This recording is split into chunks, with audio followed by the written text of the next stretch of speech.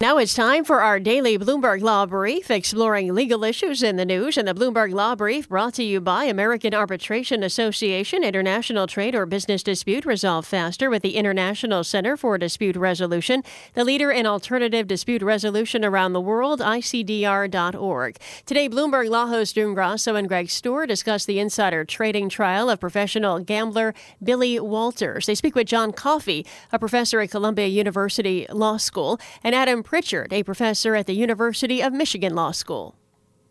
John, Tom Davis has pleaded guilty and is expected to be the prosecution's star witness. And this is a pretty straight case, tipper to tippy, with no middleman.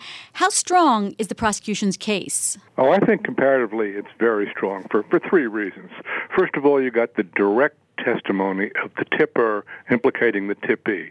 In many of these cases, the government only has circumstantial evidence. Here you got, this is the second point, that the tipper didn't trade himself. He's pled guilty to a felony. The only reason he would have to do that is that there was illegality surrounding his tip to Mr. Waller. If he didn't think that was guilty, this is not like a case where he's committed a half dozen offenses and is trying to find one to settle on. Finally, Mr. Waller is a professional gambler. If the jury learns that, I think the jury is likely to believe this guy is very comfortable taking risk, and here this time he took a legal risk. Adam, do you agree that the prosecution has an especially strong case here? And if so, does that mean that Billy Walters probably has to testify in his own defense in order to have a fighting chance? So this is a classic insider trading scenario. Davis and Walters are golfing buddies, and Davis was passing on the information. I agree with Jack that having the testimony of the tipper makes the government's case very strong.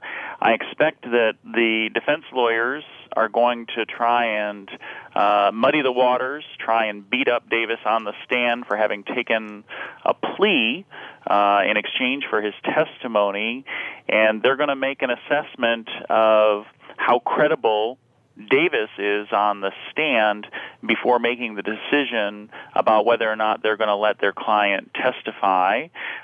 He has a history of running afoul of the law on occasion, and the history of being a gambler suggests that he is a risk taker. Maybe the defense would prefer to keep him off the stand if they can, but they may have to throw a Hail Mary if Davis comes off as a credible witness. That's Adam Pritchard, a professor at the University of Michigan Law School, and John Coffey, a professor at Columbia University Law School, speaking with Bloomberg Law hosts June Grasso and Greg Stohr. You can listen to Bloomberg Law weekdays at 1 p.m. Wall Street time here on Bloomberg Radio. And that's this morning's Bloomberg Law Brief. You can find more legal news at BloombergLaw.com and BloombergBNA.com. Attorneys will find exceptional legal research and business development tools there as well. Visit BloombergLaw.com and BloombergBNA.com for more information.